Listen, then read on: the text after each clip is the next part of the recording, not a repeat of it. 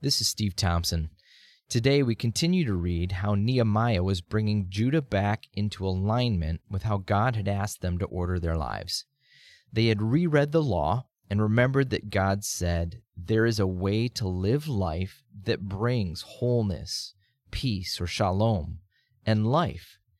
And then there is a way to live life that reaps consequences, chaos, and death.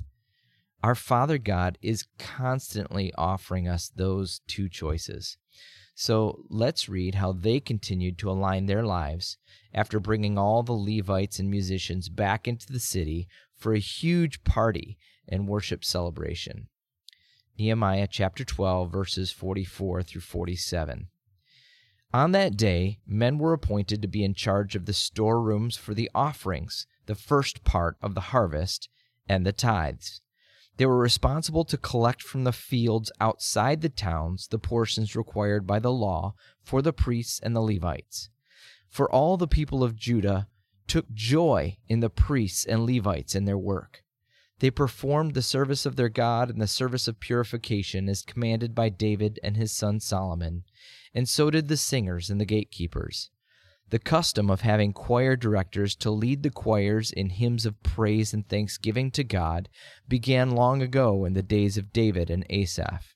So now, in the days of Zerubbabel and of Nehemiah, all Israel brought a daily supply of food for the singers, the gatekeepers, and the Levites. The Levites, in turn, gave a portion of what they received to the priests, the descendants of Aaron. The broader principle that I feel God asking of each of us, that really all of Scripture hammers home, is where is your life out of alignment with kingdom life, with God's life?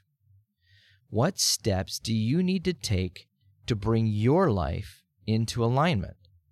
What decisions do you need to make to keep every area of your life submitted to the lordship and direction of Jesus? So here specifically in this little passage in Nehemiah 12, we're challenged by how the people of Judah were determined to bring their financial lives back in line with God's promises so that worship of God could become a priority.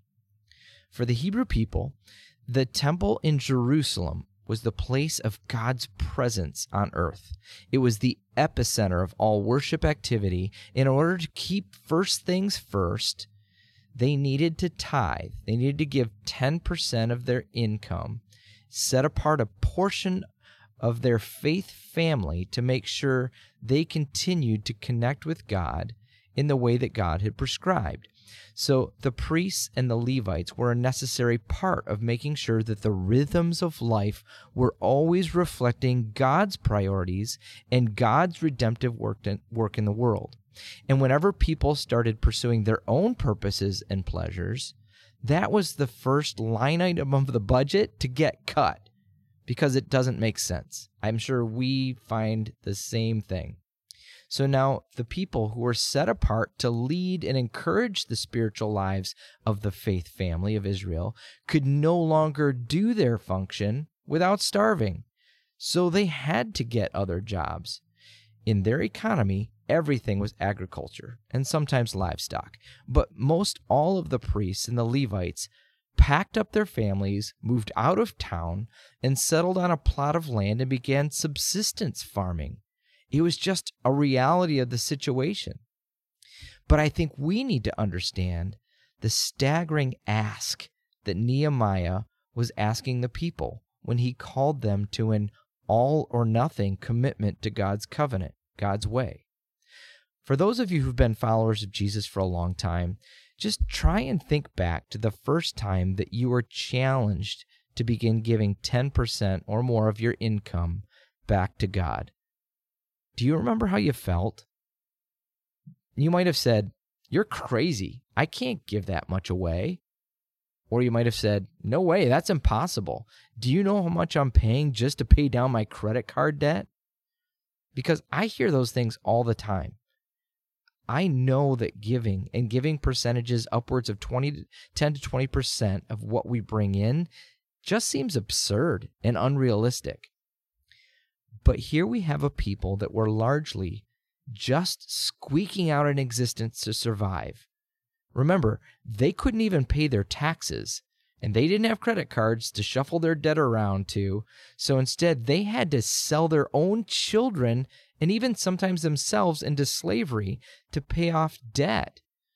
These were the majority of people being asked to make a declaration with their livelihood that they trusted God and were ready to make God the absolute center of their lives and their finances. But near as we can tell, these people didn't bat an eye. You didn't hear this crazy record scratch and then the entire party grind to a halt. From the way Nehemiah tells the story, this was all a result of the people's joy and gratitude. They wanted to give everything the law had prescribed for them to give and more. Nehemiah had to create a few special positions just to responsibly take care of and administer the disbursement of everything that was coming in. Their giving was an expression of worship, an overflow of gratitude, and a declaration of ultimate trust in the one who provided for their every need.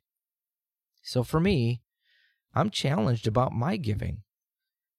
I personally think that our family's quantity is okay. I mean, I believe we're being obedient to giving beyond 10% and trying to give generously. But I've really had to stop and think about how I'm giving. Am I giving joyfully? Does my bi-weekly auto withdrawal from my bank to Watermark and the couple of other ministries that we give to, does that look like an expression of gratitude? Or does it look more like duty at this point? That's what I have to think on. And so I'll just leave you with these words that Paul wrote to one of his church plants, Corinth, when he was asking them to make some really big sacrificial gifts to their brothers and sisters in Jerusalem again, who were now 400 years later suffering through a terrible famine. So this is Paul in 2 Corinthians. Remember this: a farmer who plants only a few seeds will get a small crop, but the one who plants generously will get a generous crop.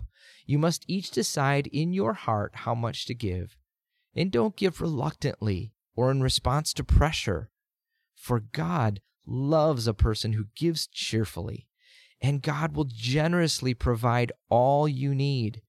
Then you will always have everything you need and plenty left over to share with others. As the scriptures say, they share freely and give generously to the poor. Their good deeds will be remembered forever. For God is the one who provides seed for the farmer and then bread to eat. In the same way, he will provide and increase your resources and then produce a great harvest of generosity in you. Yes, you will be enriched in every way so that you can always be generous.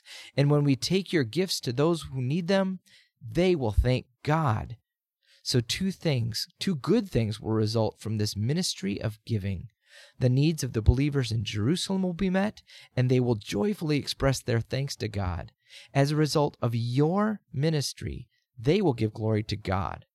For your generosity to them and to all believers will prove that you are obedient to the good news of Christ, and they will pray for you with deep affection because of the overflowing grace God has given to you.